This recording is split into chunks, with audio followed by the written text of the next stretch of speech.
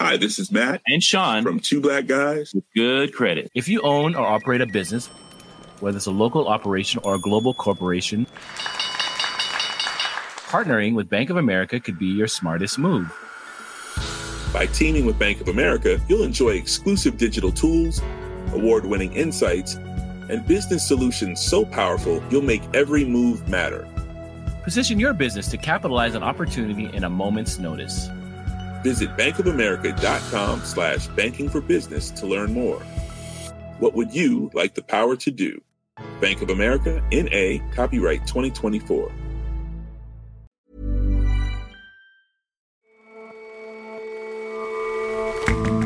Hello and welcome to The Intelligence from The Economist.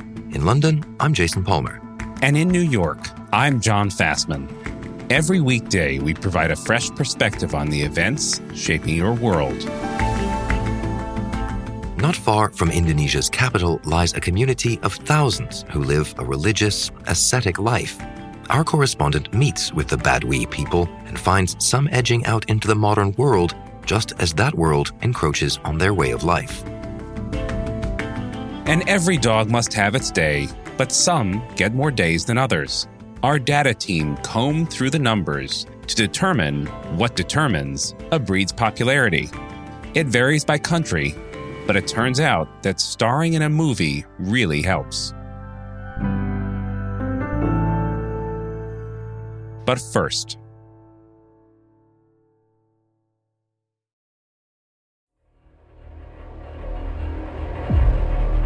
the emergence of COVID-19 brought about a global health crisis endangering millions of lives. But it also resurrected an old enemy that economists, politicians, and bankers, especially in advanced countries, had come to see as no longer much of a threat: inflation. My colleagues and I are strongly committed to bringing inflation back down to our 2% goal. We have both the tools that we need and the resolve it will take to restore price stability on behalf of American families and businesses. Today's surge in prices, only a year or so old, has already had profound social and political consequences. Consumer confidence is at rock bottom as real wages decline.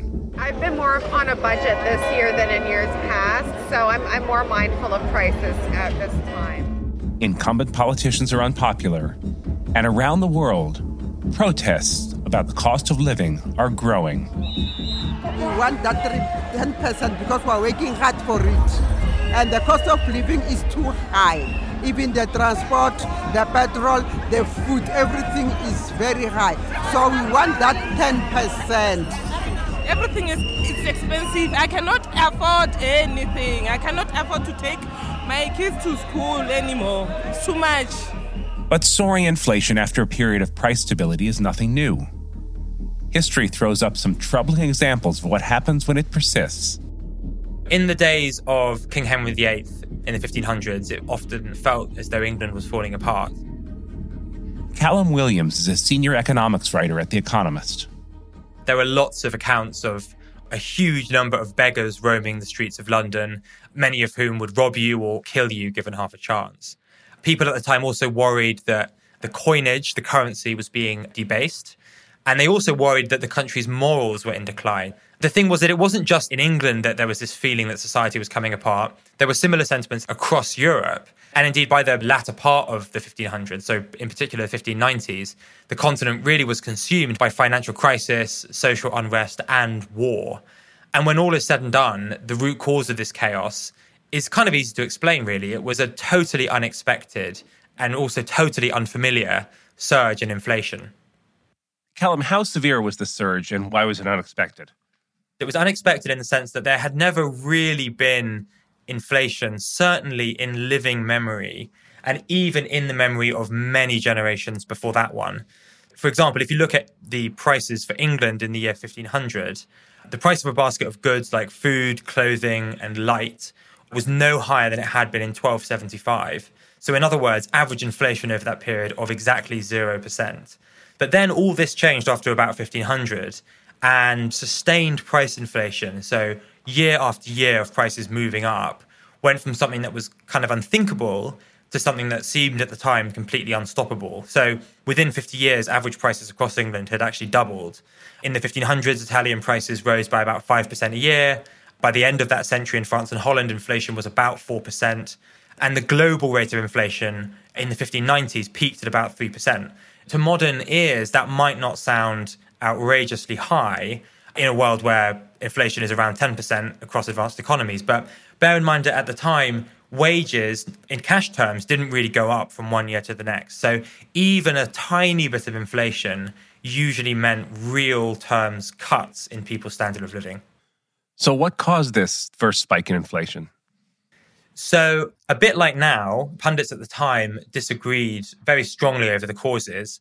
There was a particularly fierce debate that took place in France in the 1560s and 1570s. And the terms of that debate will sound familiar today. There was one pundit on one side whose name was Jean Chaurier de Malestroit, who argued that inflation really was the result of excessive spending. It was almost a kind of quasi-religious argument. But then on the other side, you had a guy called Jean Baudin, who actually took a more supply-side approach to the question and argued that there were unexpected shocks to the global economic system. And they both, a bit like how Larry Summers and Paul Krugman today write blog posts attacking each other's position, it was a bit similar back then. They both attacked the other's position. And ever since then, really, both economists and historians have taken one side or the other. Let's stay in the 1500s for now. In that specific instance, do we know which of those two pundits were right? I think they were both right. So there was little doubt that excess demand did play a role in the inflation. An important event here is the Black Death of the mid-1300s. The population of Europe fell very drastically after the Black Death. It then recovered very quickly, so you had high population growth, and also people moved to cities. So what this did was it raised demand for food, while at the same time cutting the number of farmers that were producing food, so higher demand and lower supply. So that was one thing. Another demand-side factor that we're talking about is what historians call debasement, which is basically a manipulation of the currency. And to really oversimplify, essentially what a lot of monarchs started to do in the 1500s. The monarch would take in a certain number of golden coins. They would melt down the golden coins to create liquid gold, recast that gold into maybe twice as many golden coins, and use a worthless metal to make up the difference. So they would essentially double the amount of money they had. And, there are some estimates of what this really amounted to. For example, Henry VIII, during the 1540s, raised about 2% of English GDP per year in this way. And he used this money to spend on wars and on palaces and so on. It wasn't just Henry VIII who did this. We also did see this form of currency debasement in Scotland. And we also saw it in what are today's Netherlands, Luxembourg, and Belgium. So demand-side factors clearly important, but I don't think they were the only factors. I think supply-side factors were also important. So what are the other factors at play? If debasement alone doesn't explain inflation, what else was behind it? So I think the other big thing is what's happening on the supply side, which is really a huge external shock to Europe's money supply. So in around 1545, enormous silver deposits were found in the hills of Bolivia. And a lot of this silver was exported from Bolivia to Europe. In the first quarter of the 1500s, about 10 tons of silver arrived on Europe's shores. But by the third quarter of that century, Europe imported 173 tons. So a really enormous rise. Much of it arrived in Spain. And that's particularly interesting because Spain saw both very high inflation and saw inflation really before anywhere else. And then it spread to the rest of Europe.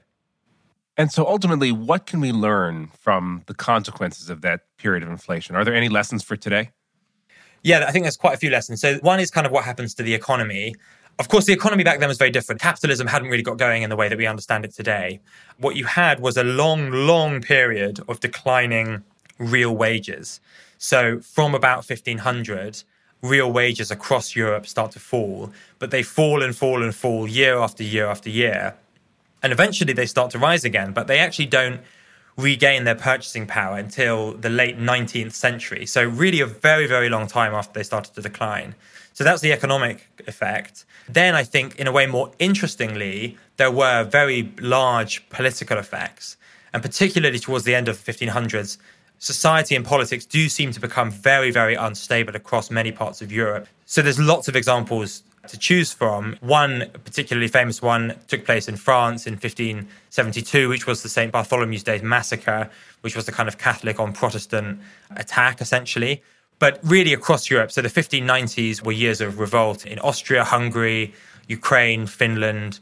At the time, Russia experienced what they call its Troubles, which was essentially a 15-year period of lawlessness. You have the start of the 30 Years' War at the beginning of the 1600s. And then, of course, this kind of all culminates in 1649 with the execution of Charles I in England. Governments also suffered. They faced numerous fiscal crises during this period, basically because their expenditure went up and up and up, but their revenues didn't. So really the consequences of the inflationary surge were profound on almost every level. And the big question is, how and why did this surge end? Well, the honest truth is that no one really knows for certain. The suggested explanations include the fact that population growth slowed, so the increase in demand year on year started to decline. You do start to see monarchs realizing that debasement of the currency, while it kind of is good in the short run, is bad in the long run, so they stop doing it. And also the flow of precious metals from the Americas did start to slow. But I think really the lessons from that century are not so much how to stop inflation, but are more that once inflation really gets going, a society that has high inflation can expect a lot more than just their living standards to fall. All right, Callum, thanks very much for joining us today. Thanks, John.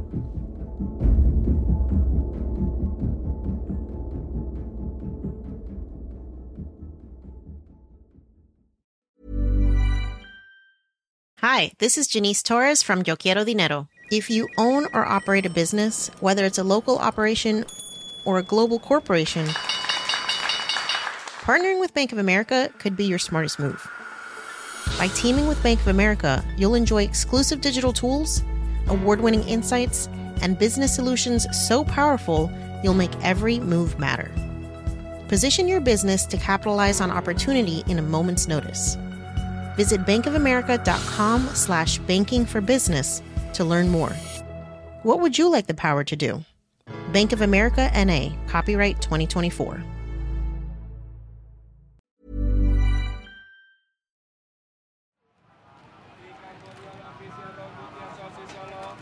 A few months ago, I was in Jakarta, the capital of Indonesia. I'd heard about this closed society in Western Java. They're the Badui, basically the Amish of Indonesia. Charlie McCann writes about Southeast Asia for The Economist. This is the people who live without electricity, without the modern comforts of society. I was intrigued. They're so close to one of the world's great metropolises, and yet they shun all of that. I wanted to spend a little bit of time with them, so I took a drive from the capital to a place called Canekes, where they live. As we went on this drive, the sort of 6-lane highway turned into a bumpy 1-lane road. The trees got bigger and bigger. We eventually arrived at this forest. It was this really old, ancient forest, and these little thatched houses. And we'd arrived.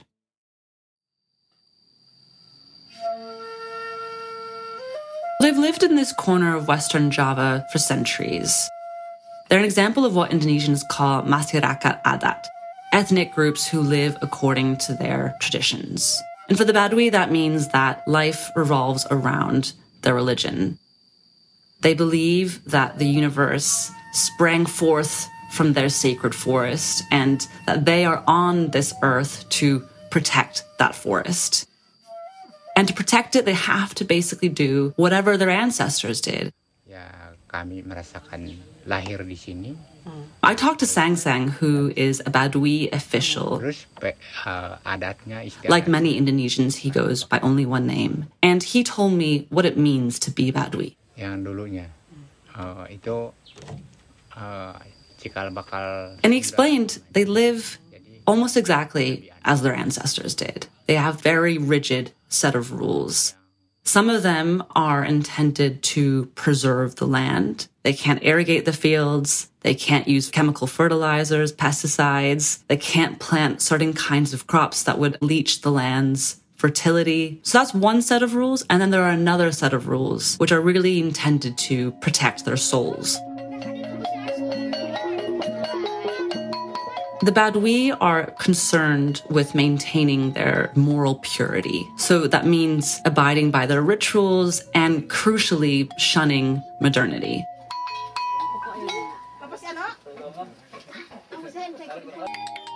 For them, modernity is this kind of overwhelming, corrupting force, and they are supposed to have nothing to do with it. So what that means in practice is they can't drive or travel in cars, motorcycles, modern vehicles, basically. They can't go to school, they can't wear shoes, they can't wear long trousers, and, they're supposed to basically avoid a lot of things that we wouldn't necessarily even consider to be modern, but like things like toilets. Soap is also not allowed. These aren't just annoying rules, right? These rules have the force of commandments because it's a theocracy. And up until the 1990s, actually, their sort of version of the vice squad would go from house to house, making sure that citizens were in compliance with these rules. In recent decades, these rules have softened a little bit, and it really exemplifies how modernity is rushing into this community, in some places at least. The Badui are divided into two castes. So you have the inner Badui who live in the south of the territory. They number about 900 people. And then you have the outer Badui who live in a kind of horseshoe encircling the sacred core of their territory. And this is a much bigger group, about 15,000 people.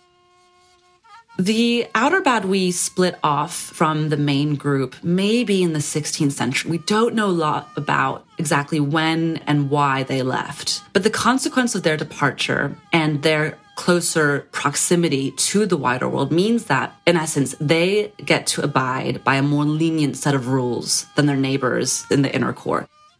So they can travel in cars and buses. They can use mobile phones, and they get to wear machine-made clothes. That's not to say it's a free-for-all, right? They still have to abide by certain restrictions. So while they can travel in cars, they can't drive them. While they can use mobile phones, they can't charge them in Badui territory. Life in the outer core is still very much governed by all these rules, and yet change is creeping in. The outer Badui kind of occupy this liminal space almost, where they somehow seem to straddle both the past and the present.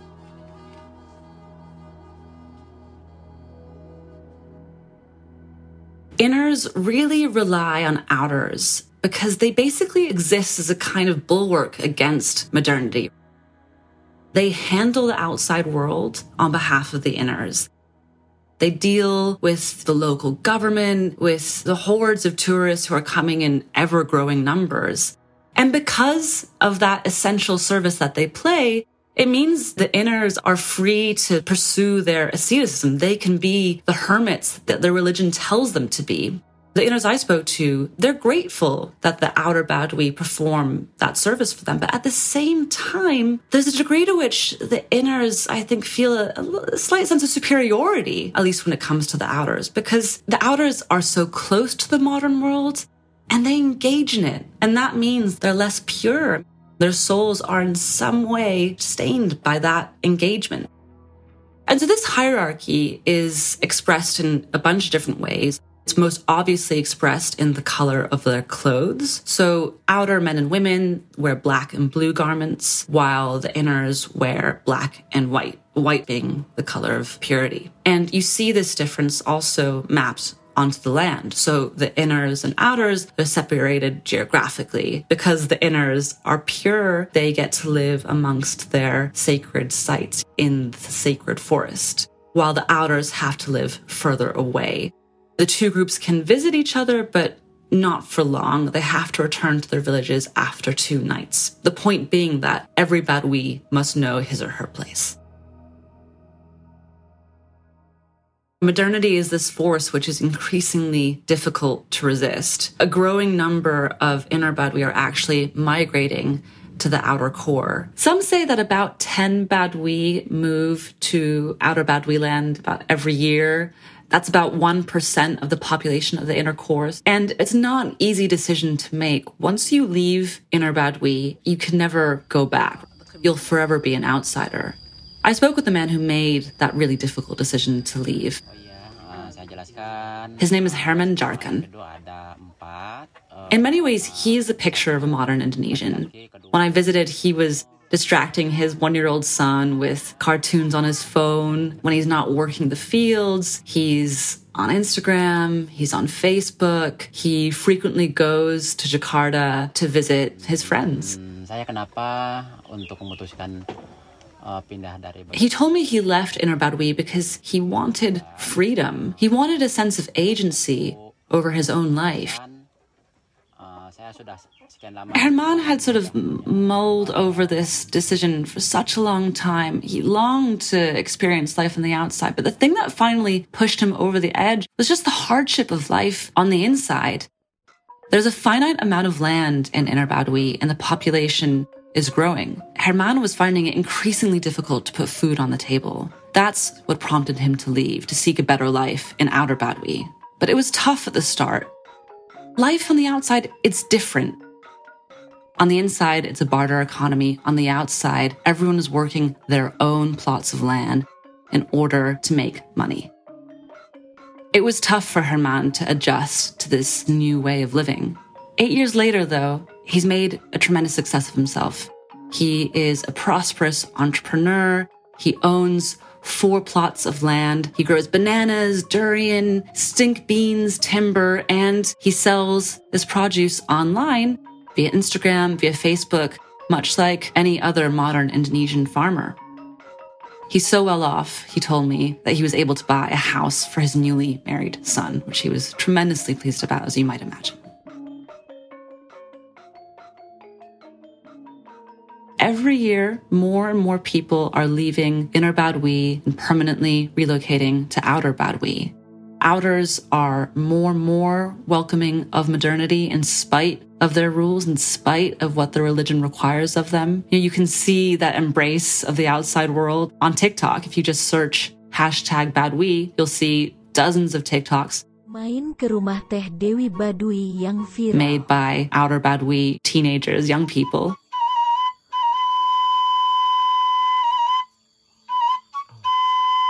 And in fact, a small but growing number of Outers are abandoning Baduy land altogether. In a sense, modernity is rushing in to their community, and there's just no going back from that.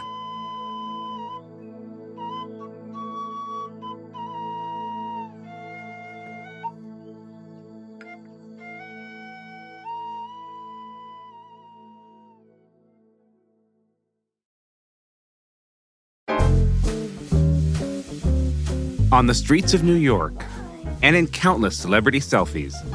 Oh, you're just a little peanut head. The French bulldog is a popular accessory. With its short muzzle and big ears, it is to many the very definition of an adorable mutt, and has become increasingly common over the last decade. This, however, wasn't always the case. Many in the U.S. will remember a time when the only bulldogs around, like Spike from the Hanna-Barbera cartoon Tom and Jerry, were American. I'll murder that cat! Jonathan Swift once wrote that every dog must have its day. But why is that? And why do some seem to have more days in the sun than others? There's some breeds that are favorites everywhere. The Labrador Retriever is a great example. That's been the top breed in America for the last years, but it's also the top breed in 4 other countries. And, you have other international favorites like the Golden Retriever. Dolly Seton is a data journalist at The Economist.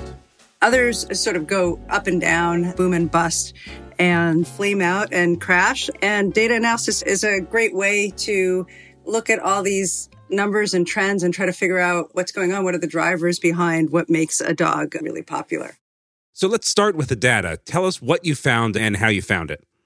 Well, I compiled data from 9 different countries, from America, Britain, France, Germany, Sweden, and Finland. So European countries, and also South Africa, New Zealand, and Japan. And altogether, I got 86 million dog registrations from those countries' kennel clubs, and had to pull those together, which was tricky because in a lot of those countries, the data was in another language. So it had to be translated. And then I started trying to see if there were specific trends. What was impacting the dog breed rises and falls? And so you had to do a lot of number crunching. Once you did that, what did you find? What shapes taste in these different countries? One of the things I found was that the nationality of the dog breed made a difference. Some countries are patriotic or nationalistic in their choices, and in particular, Germany stood out there. German breeds represented 83% of registrations in the top 10 breeds over the last 10 years, compared to about 43% in the other 8 countries. And in Finland and Sweden, there's a dog called the Finnish Lapphund that is popular only in Finland and Sweden. And colonialism seems to have also left a mark. You have New Zealand and South Africa disproportionately favoring British dogs compared to the other countries. But these sort of national stereotypes aren't always correct. Poodles are the official dog of France, but they don't make the top 10 there in 2021. And they're actually much more popular in Sweden and Germany, and actually also in Japan. So history and nationality matter. What about the environment? I mean, I imagine a Finnish Lapphund would be great if you're roaming over open vistas tracking moose, but what about in more urbanized environments? Yeah, that's a good question. Practicality definitely factors in. In Japan, there are Japanese breeds like the Shiba Inu, but actually 3 non-native breeds, the toy poodle, the Chihuahua, and the Dachshund, account for 50% of registrations over the last 10 years. And those 3 dogs are all small, which is useful in a densely populated country filled with tiny apartments. That also may play into the Japanese love of cuteness or kawaii. But yeah, definitely practicality plays a role. And are there any other factors? Visibility, for instance? Yes, visibility, media play a big part. Winning Best in Show, for example, at the American Kennel Club's Westminster Dog Show, increases the odds of a new puppy registration in each country by 67% the first year and 93% 2 years later.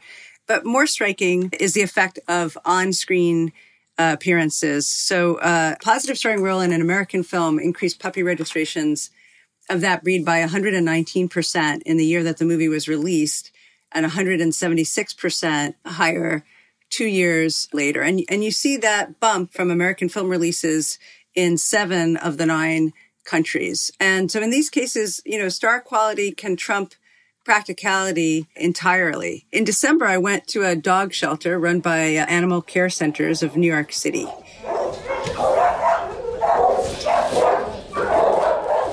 And there I spoke with Katie Henson, who told me about how they often see an influx of certain types of dogs after these primetime appearances.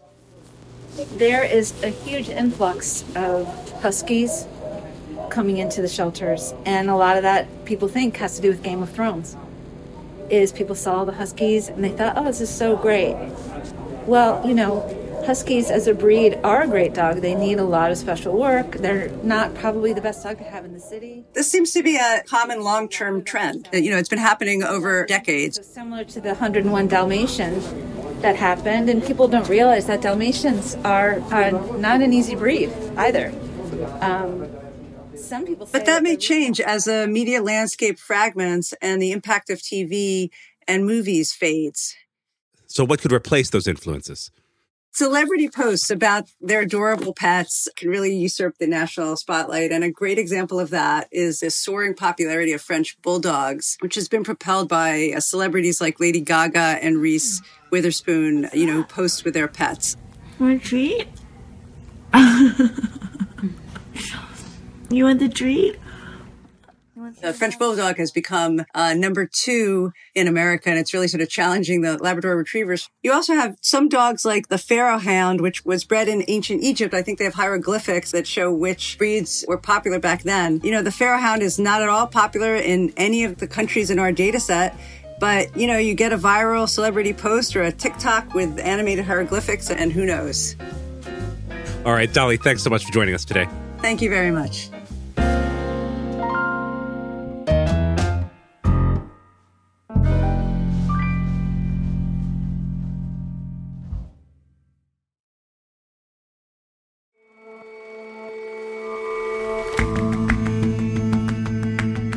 That's all for this episode of The Intelligence. Let us know what you think of the show. You can get in touch at podcasts@economist.com. And you can subscribe to The Economist at economist.com/intelligence offer. The link is in the show notes. We'll see you back here tomorrow.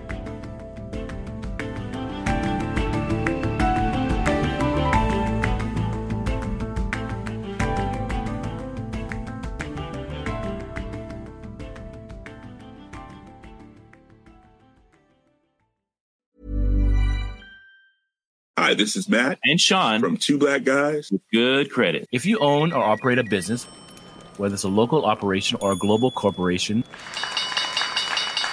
partnering with Bank of America could be your smartest move. By teaming with Bank of America, you'll enjoy exclusive digital tools, award-winning insights, and business solutions so powerful you'll make every move matter. Position your business to capitalize on opportunity in a moment's notice. Visit bankofamerica.com/banking for business to learn more. What would you like the power to do? Bank of America, N.A., copyright 2024.